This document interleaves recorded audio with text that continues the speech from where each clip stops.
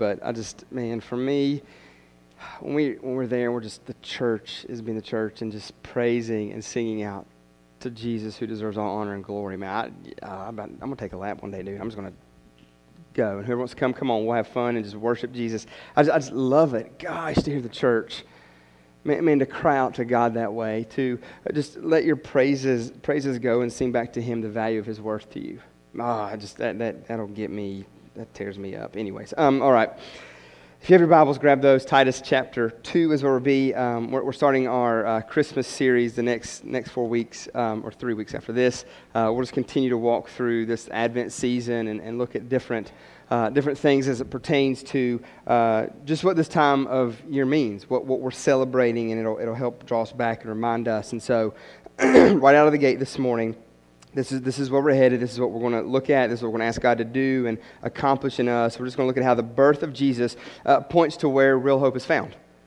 So Jesus being born points to hope, reminds us, shows us, lets us know where our hope is found. And then from there, we're going to see the purpose of that hope. We'll be able to walk out and see through this scripture the purpose, why that hope is there, what we're to do with it, how it should affect us, and what it should do in us. And so I'm going to ask you to join me one more time as we pray, and we just ask God to just move and work and speak to our hearts and shape us and form us. So join me as we pray. Father, again, thank you so much for this precious time this morning. God, the time that's already been had in your presence. Father, we just want to linger here longer. God, we just want to ask you just to move and work and do as you see fit. Father, I beg of you to move and work in the hearts. And Father, my cry is for you to start with me.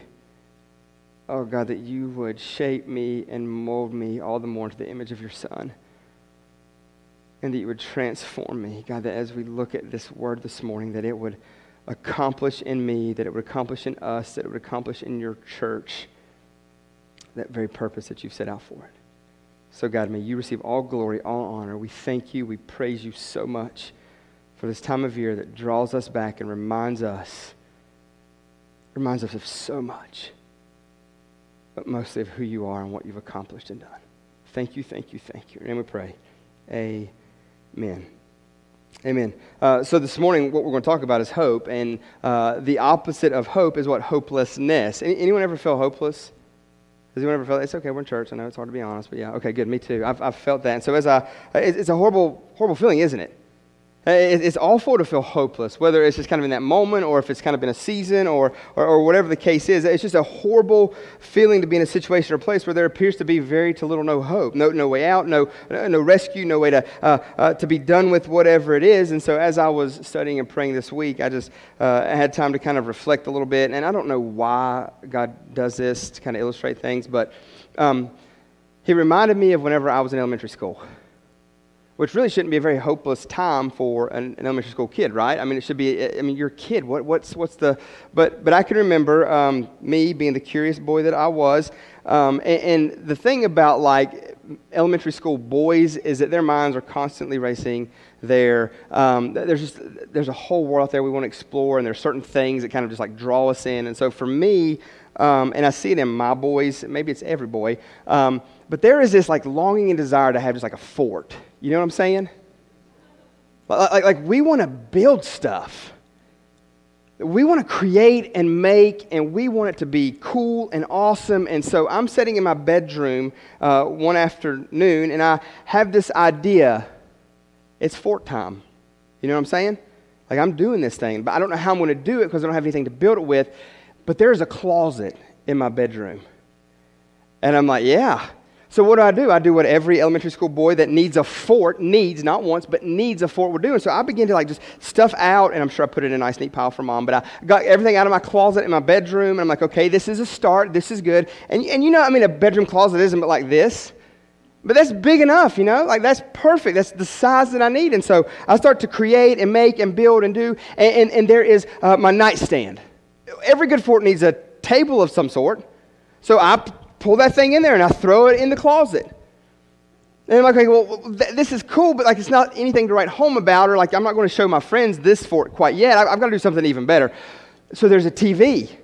And like we didn't have like the cool TVs that were like this big and you could just like pick up and throw like a Frisbee. I mean, like it was like the old school TVs that was like this deep. You know, like the glass on the TV, you could drop it from the Empire State Building and it doesn't break. Everything else in the TV goes, but the glass is. So I get it and I finally work it over there. Yes, okay, but there's no cable or there's no anything like that in the closet on the TV. And we lived in the hills of West Virginia, so we didn't even get like the like Channel 4 news. And so I'm like, okay, VCR. For those of you that don't know what a VCR is, isn't it sad that it's kind of like dating ourselves like that? Mom, what's a VCR? VCR is like a janky DVD Blu-ray player that you can't skip. You have to like literally sit there and watch it, like Be Kind, Rewind. Thank you, Blockbuster. You know what I'm saying? And if you don't rewind, you get charged the extra fee. Even though they had like the little devices, you could just throw it in and it would be done in like two seconds. But still, so VCR. Oh yeah. Now I have created. And I've got like there's some posters I took off the wall and I put in the Manfort cave, and I'm like, yes. But it's not cool unless somebody else knows about it, right? Somebody else sees it. Somebody else partakes and enjoys with you. And so what do? I get my sister, who is a little bit younger than me, and I'm like, hey sis, come here. Check this out. Look what she's like, what is it? I said, you can't tell it? That's a fort. It's like a Manfort cave thing. It's awesome. Not really. I said, it is. Look, TV, VCR. I said, hey, hang on just a second. I'll be right back. So I run, and Mom's on the phone. I'm like, Mom, I've made a fort. And she's like, probably like she does most of the time. Well, I said, no, really, I said, we're going to be in the fort. So when Dad gets here, because like I want to show off my creation to Dad, right? Like this, I thought it was pretty cool, pretty nifty. I want Dad to see this. And so Dad, he was about an hour and a half out from being off work and getting home. And so good fort with a good TV and a VCR player, we got to fire that thing up. And so I don't know why, but in my bedroom, going into the closet, the door had a lock on it. See where I'm headed?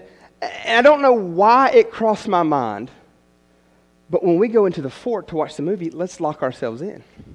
Now, I didn't tell my sister this. I would not do that. That would be a dumb idea to tell her because she'd probably talk me out of it. So I lock it, we go in, we start the movie. The thing you've got to understand about those TVs, as awesome and as great as they were, no high def, nothing, it was color TV, so no high def. So those things produce heat. Like you could almost heat your house with those. You know what I'm talking about? And so we're in like a little enclosed space watching a movie, and 5 minutes in, it's like, dang, did you bring, where's the fans in this fort? I forgot to install those. That's next week. We add those next week. And so we continue to watch a little bit, and she's like, we can't do this anymore. I'm like, you're right, okay, she's like, crack the door. I'm like, good idea. Till I grab the handle, and it's locked. And so like, I'm shaking it, I'm like, it's locked. And you know how it is, like in the moment like that, you're with your younger sister. I'm in elementary school, so that means she's younger than me in younger elementary school. And it's like, what are we going to do? Like we're stuck now. That's okay, mom's in the living room.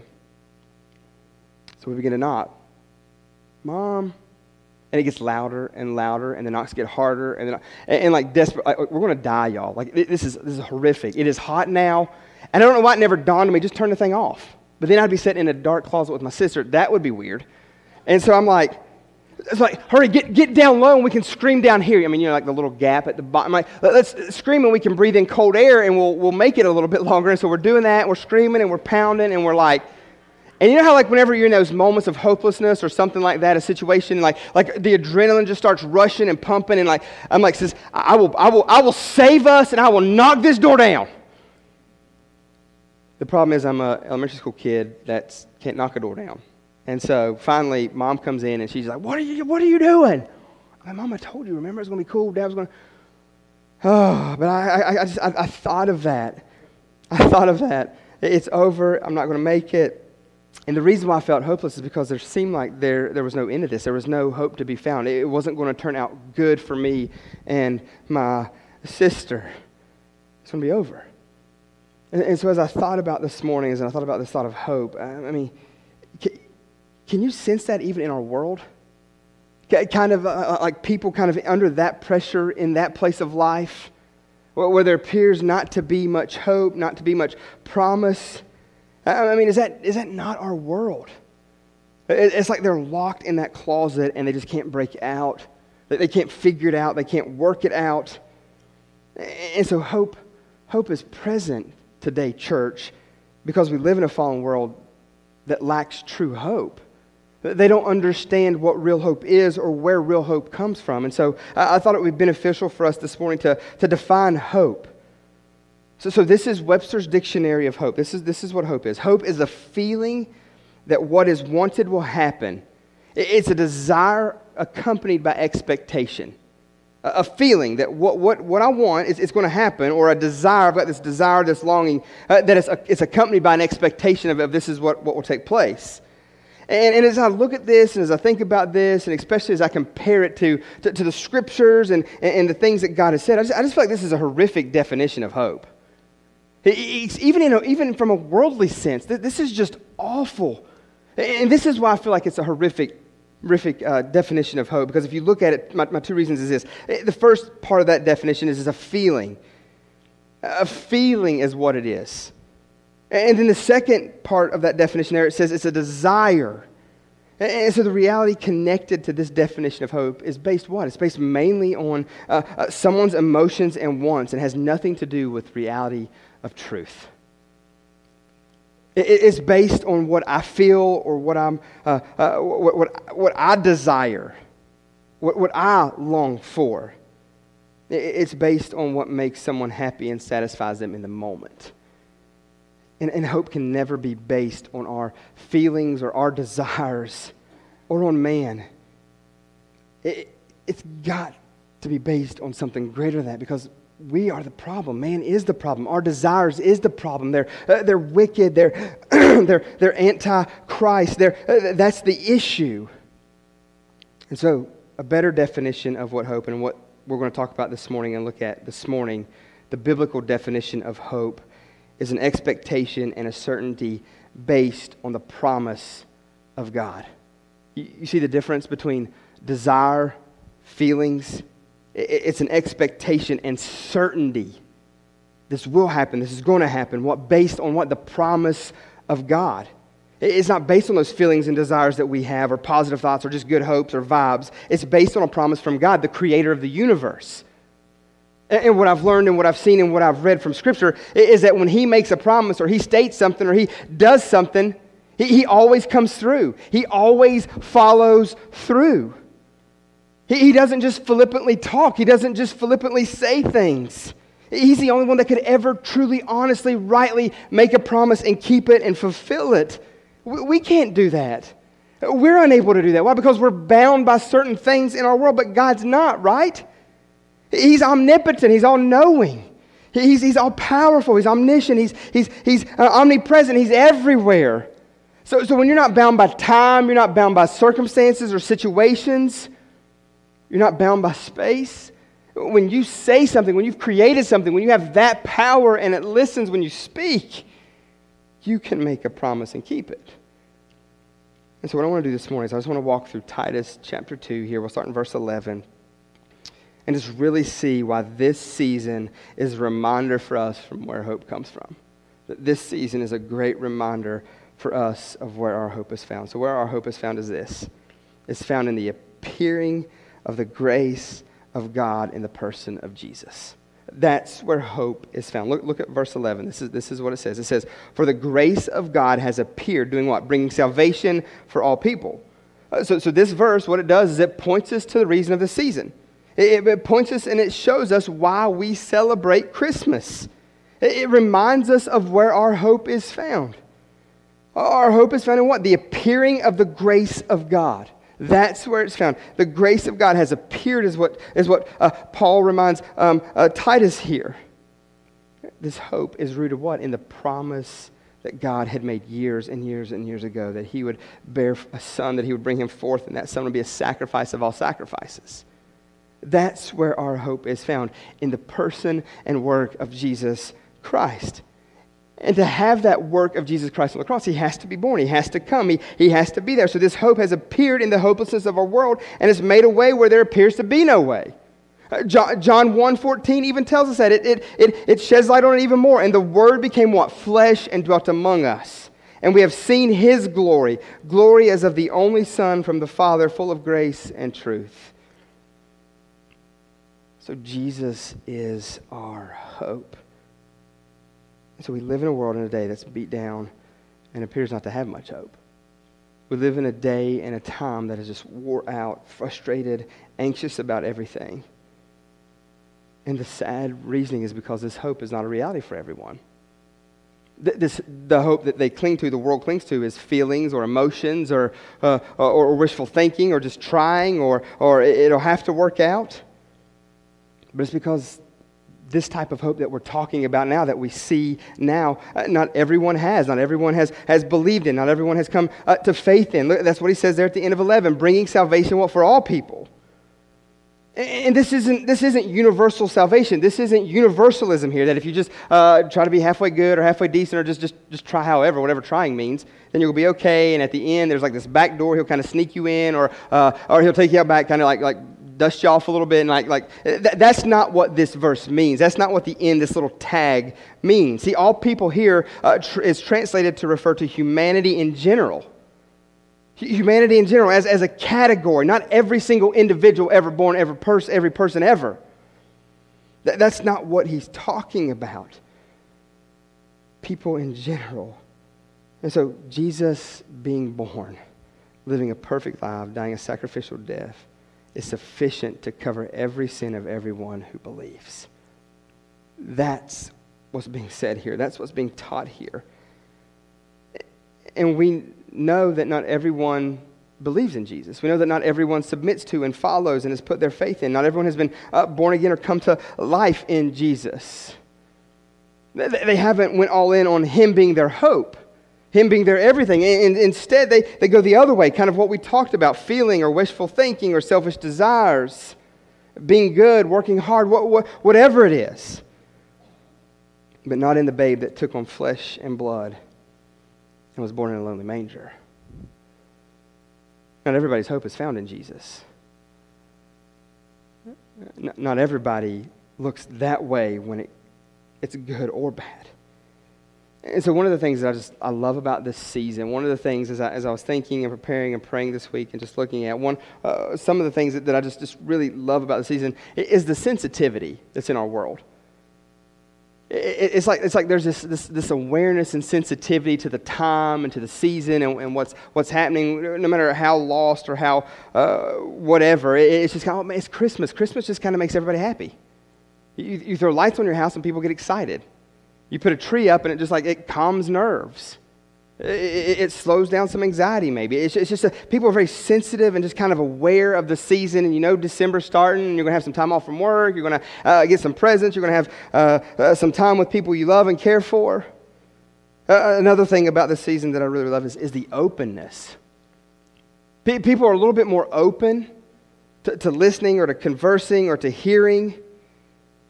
They're not as shut off. Again, I mean, it's Christmas. It's Christmas. Everybody's kind of happy at Christmas. They're open and they will tolerate you a little more. They will go along with it a little bit more, whatever the case is. And so as I was thinking about that and I was thinking about this thought of hope, church, what I would tell us is this, is that hearts are searching. Hearts are searching, and we have the great opportunity to engage. We know where real hope comes from. We have hopefully experienced real hope, and so we have the privilege to engage this world that has no hope with a true hope, the gospel hope, the hope of Jesus Christ. And that's what this season's about. Not the presents under the tree, not the jolly guy that comes down the chimney, but the season is about the gospel hope, the hope of Jesus Christ being born and coming for us. And so one of the things that we always want to do is we want to make it as easy as possible for us to take that hope to the world, for us to make that hope known to the world. And so I just want to point our attention real quick, as this season, this time makes people a little bit more open. Makes people a little bit more aware of. It makes people kind of not as defensive. And so some great opportunities for us, man, to share that hope. Through relationship. I mean, look, the prime timers this Thursday night, 8 o'clock here. I mean, not 8 o'clock, Thursday night the 8th. 6 o'clock here. Fellowship Hall. We're having a meal. The prime timers is our a senior ministry that's open to anyone, whoever wants to come. And they're going to have a meal, they're going to have their Christmas celebration, they're going to get together, and they're just going to fellowship, and they're going to talk, they're going to enjoy time with each other. And so there's a great opportunity to invite. I mean, who doesn't eat dinner on Thursday nights? Right? Everybody eats dinner on Thursday. Well, you know what? I know where there's a free meal this week. I know where there's a place that you can come and hang out with me. I mean, it's so easy just to invite someone and bring them with you and get them here. And then even what about the 10th? The 10th is Polar Express night. Polar Express is just a great time where our after-school ministry and our children's ministry is kind of coming together to put on this event for the community, to reach kids, to reach families. They want it to be one of those things where parents can go shop if they need to for Christmas presents and get some time off, or maybe just a date night, just a break from your kids, whatever it may be. And they're just going to love on the kids. They're going to watch Polar Express. There's going to be a big jolly guy here, I hear.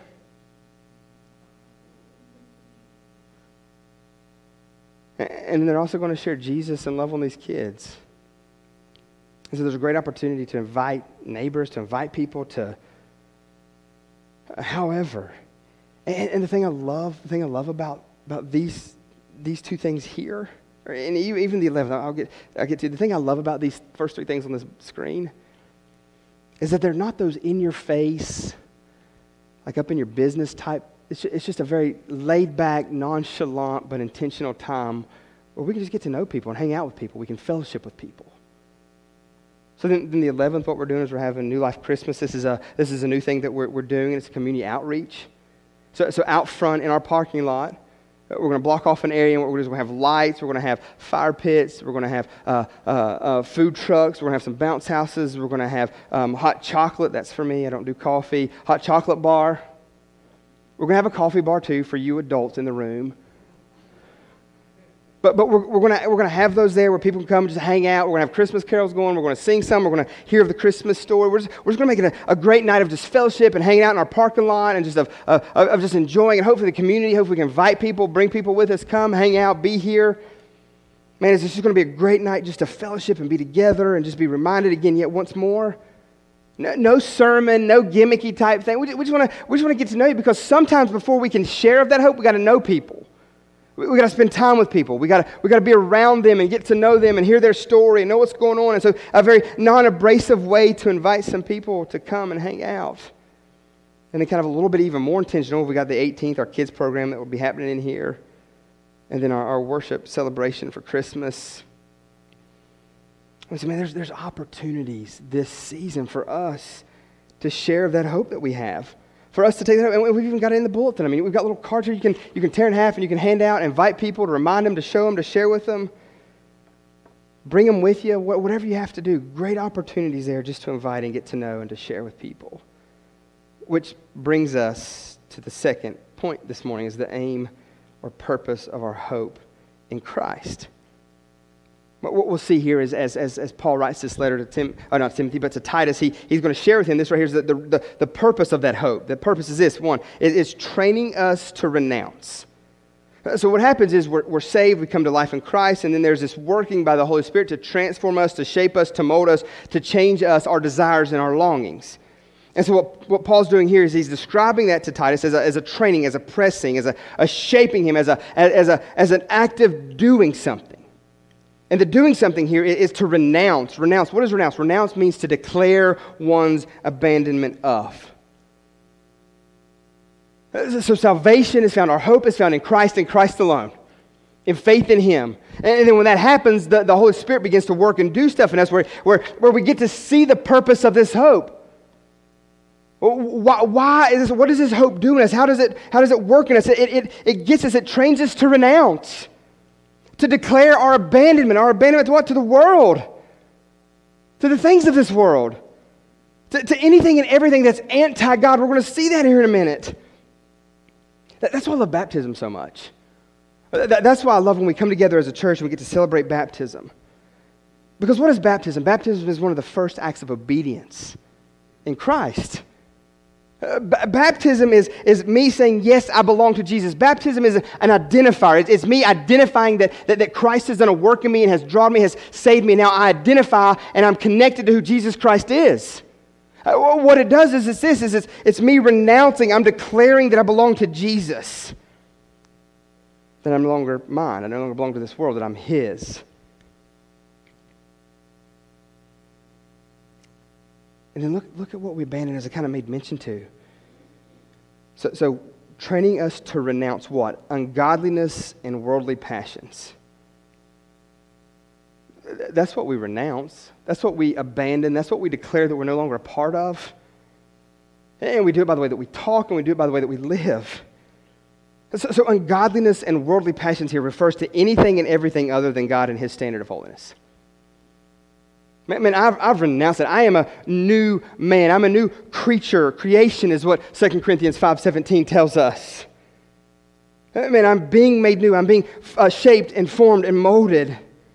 And so salvation, what it does, it brings with it this declaring and abandoning of anything and all things of this world. A dying to self. Ungodliness, not godly. Worldly passions. The flesh is in a battle against the spirit. And so what's happened is I've renounced. I've declared war against. And that's what salvation does. It's a moving away from and a moving toward is what it is. Look as he goes on. And so we move away from ungodliness, from worldly passions. I renounce that. No, that's not me. I'm not of this world. I've abandoned that. I've been made new. And then this is what happens is to live self-controlled, upright, and godly lives in this present age. It's a moving toward Jesus. It's living out Him and His standard in this world.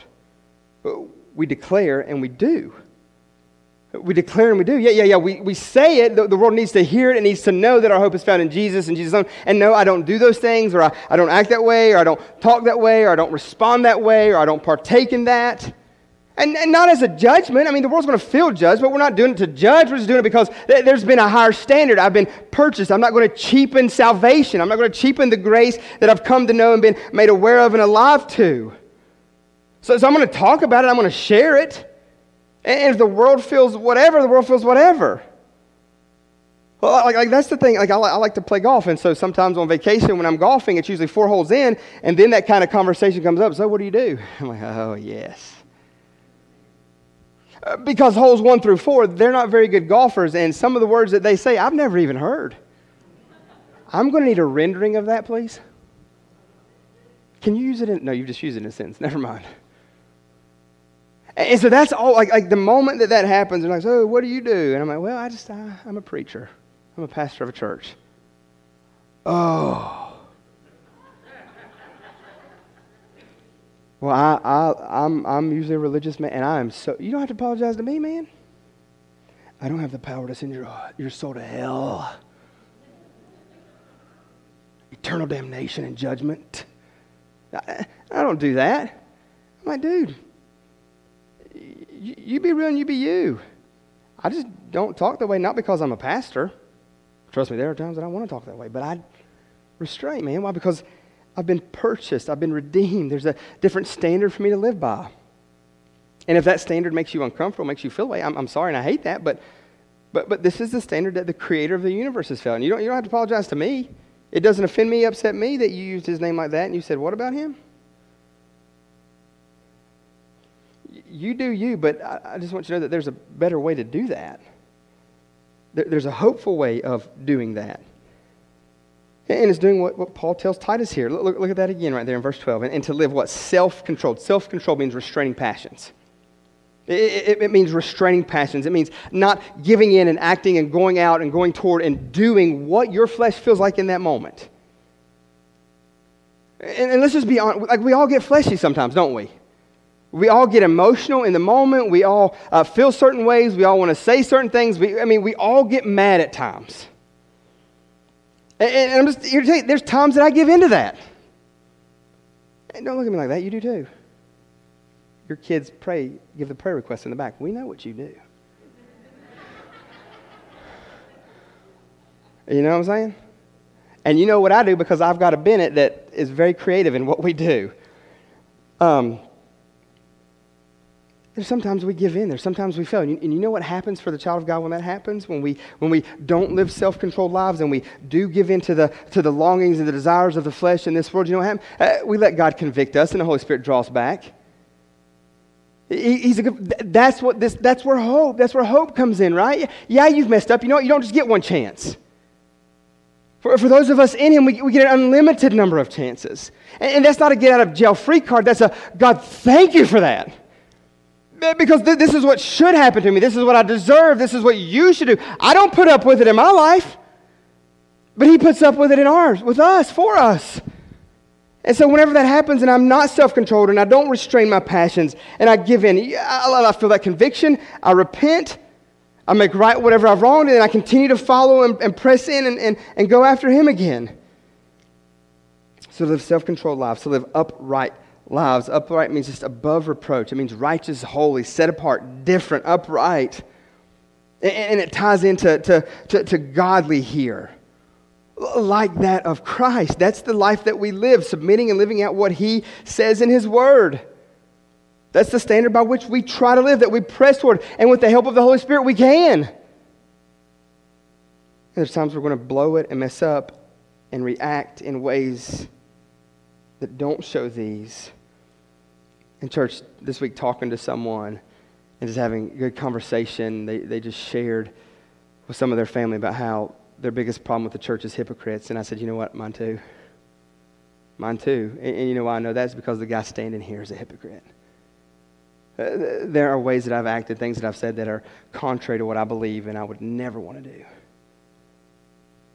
And so we own it and we walk toward.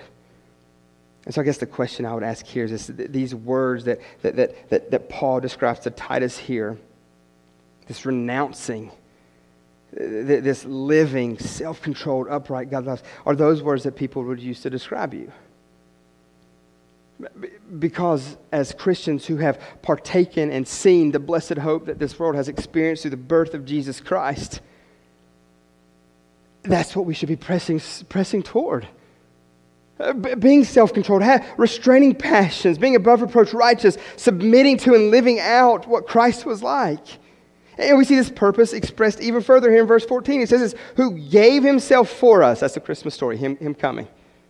He gave Himself for us, born as a lowly babe in a manger. He gave Himself for us, what? To redeem us. That's rescue. To pay a price for us from what? Lawlessness, not just loss, all unlawlessness. And to purify for Himself a people for His own possession who are zealous for good works. I don't know how you describe hope, but man, think about that. He gave Himself for us. He redeemed. He bought us back. He purchased us. He made right what we can't make right. Not just a little bit of our messed upness, sinfulness, wickedness, but all lawlessness, He says. And what does He do? He doesn't just stop there, but He purifies. Now He's working in us to purify us, to make us holier, to make us changed into the image of His Son. While for Himself, what? A people.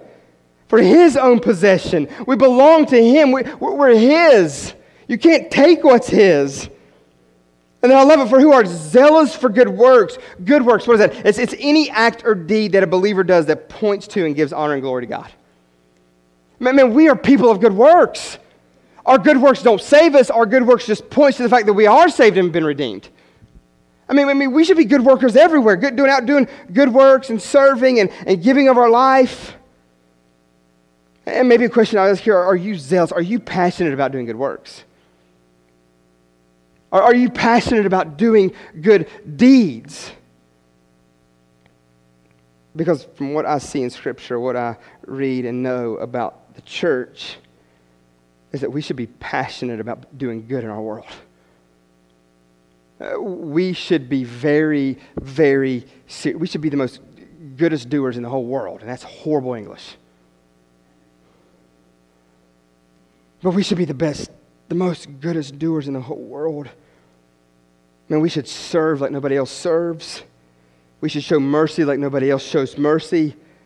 We should give to like nobody else gives to. We should care for like nobody else cares for. We should sacrifice no matter the cost like nobody else sacrifices. Why? Because the greatest sacrifice has been given to us. That's what we see with the manger, with Jesus coming, God in the flesh coming. So we should be doing good works for His glory, for His great name. Would you be described like this? And so-and-so, good lands, they believe some crazy stuff, but they're just always out doing good. I mean, even here, like this Jesus thing, yeah, whatever, but he just won't leave me alone. Like, he takes me out to lunch and he buys. He comes over and hangs out at the house and cuts my grass. Man, the other day I was like, I had to build this thing, and I was like, I don't know how to build this thing, and he's like, I can build a thing. Let me come build a thing. So he just comes to build a thing, and I want to give it. He don't even take it. I mean, I've heard stories of he just does good all the time. I mean, he's crazy as whatever, but he does good all the time. What he believes is nuts, but he's good. That's how we should be described, church. That's what it should look like for us. Zealous for good works. And so we as the church, we as the body of Christ, because of this hope that we have, that's what drives us. That's the force behind all that we do. This hope of Jesus Christ and what He has done and accomplished by being born, by living a perfect life, going to the cross. Because of that hope, as a result of that, this is what we should be about. This is what we should be doing. We should just be doing good in our world. Anything and everything. It should all be based upon His great name and His glory. And so our heart and our desire should be in any circumstance, situation. I mean, how can I do good here? What act can I do? What sacrificial thing can happen? How can I give of to do good and bring glory to God? So as we close this morning and the band comes back up, here are some takeaways I want us to have. Here's some things that I want to point our attention to again is this, and for us not to forget, for us to walk away and remember this. The way that we as followers of Jesus define hope is different than the world. The way that we as believers in Christ define hope is much, much different than the world. Remember, worldly hope is based on feelings and desires. But godly hope is based on the never-changing promise and truth of God. There is certainty in our hope. We know who Jesus is and what He has done and why He came. He came as God in the flesh, lived a perfect life, no sin, no rebellion, none of that. And as a result, goes to the cross and dies for us. That's where our hope is found, is in Christ. The second thing that we need to take away is this, is that our hope is found in Jesus. Jesus is it. He was born as a baby God in the flesh. And the question I would ask you is this, have you found that hope? Have you experienced that hope? Do you know that hope? Maybe a better way to ask it, do you know someone who doesn't know that hope?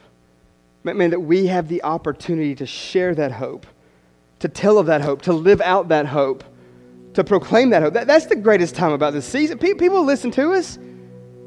People will tolerate us. Man, how much more will they tolerate us if we do good for them? And you know what happens in that good? It starts to soften their heart. It starts to chip away. As we do that, it gives opportunity to have conversation with. And share, but what I know is this, is that you can't share hope if you don't have hope. I could not give my sister in that closet that day not 1 ounce of hope. None. I had exhausted it at everything that I possibly could do. And it wasn't until we started to cry out for Mom to come help us and rescue us and unlock the door. And that's what salvation is. I mean, you can try your best, your darndest to do whatever, and you can knuckle down, and you can just whatever you have to try to do. But that's not where hope is found. Hope is not found in you or your desire, or your longings, or your emotions. It's found in Jesus Christ and Christ alone. And then the last thing there is the purpose of our hope. The purpose of our hope. That may have nothing to do with worldly desires and be passionate for living out and doing good works, all for what? The glory of God. Man, I just pray this season for us is one of those of, man, we've got an opportunity to do something good. I'm going to step in. I guess it'd be like one of those, no, I'm doing it. You stay there. Hey, I heard about this. Well, what is I'm in? I haven't even told you yet. Why, is it good? Is it doing good work? I'm a good worker, dude. I want to do good works. Why? Because Christ is in me. I found that hope. My hope is in Him. And man, all I know is what He's done in me is causing me to want. I just want to do good. I want to share good. I want to spread good. I want to act in a way. Like what's the need? I'm in. What? How can I serve? I'm in. You need what? How much? You need what? How much? Okay, yeah. How about I give a little bit more? You see me for this? No. What if I can go longer? Like I just want to do good and spread the name and glory of Jesus. See, church, Jesus being born came on a rescue mission to set the captive free from what? From sin, and create in His people a passion for a life of good works that bring glory to His great name. His great name. That's where our hope is found, is in Him. And as a result of that, we share that hope. We act in that hope. We take that hope to a world that is hopeless. And that's what I love right here. Look at verse 15. Look at this real fast. And it says, declare these things. What things? The things that Paul just told Titus. Declare them. Make them known. From the rooftop. Let's scream it. Let's live it out. Let's share it. Let's tell people. Declare these things. It's not just like, say, like I'm making a declaration. Church, are you with me? Let's do this. Live this way. Man, my hope is in Christ and Christ alone. I've been called to renounce the world, to give it up. I've abandoned that lifestyle, that way of living, that way of thinking, that way of being. And now I'm doing this. I'm living godly life. Man, I'm asking God to break my heart over sin. I'm asking God to stir in me to do something for Him. Church, we've got to do something. We've got to get off of our blessed hope, and we need to live out Jesus. Man, we live in a day and an age where this world is, the old saying, going to hell in a handbasket. And what's sad is like we the church, we don't care. We don't give a rip. You know how I know we don't give a rip? Because who have you told about Jesus this week? Who have you done good to this week?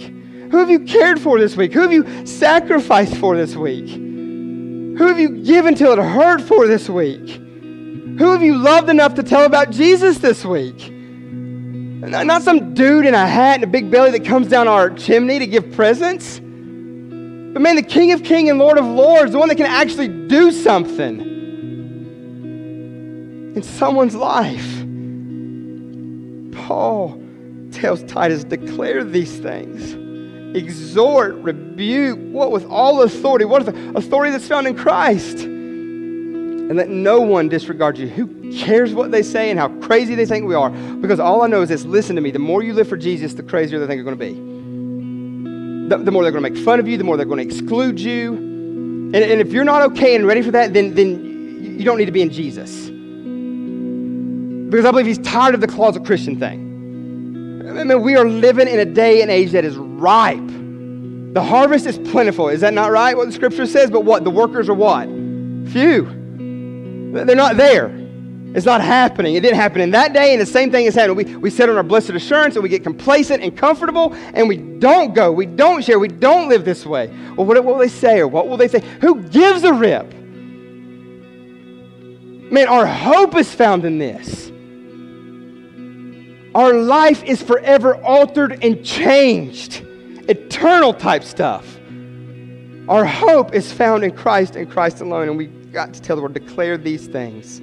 Father, help us this morning, whatever you said in this place to do, I just pray you would. Father, may we never forget where our hope comes from. Our hope is rooted in the truth and the reality of who you are, what you've accomplished and what you've done. And Father, you, Jesus Christ, is our hope and that purpose. You've given us purpose within that hope to live a life, to proclaim a life, to declare who you are and who we belong to. So Father, do a work in this place. If you awaken hearts, save souls, set a fire in our heart and in us so great that we can't be silent, we can't be stopped. For your glory, for your honor, help us do good, live you out. In your name we pray. Hey man, if you stay, the band's going to lead us this morning. If you want to come pray, if you want to know more about what it means to have a relationship with Jesus, we'll be here. You just be obedient to the Lord in this moment.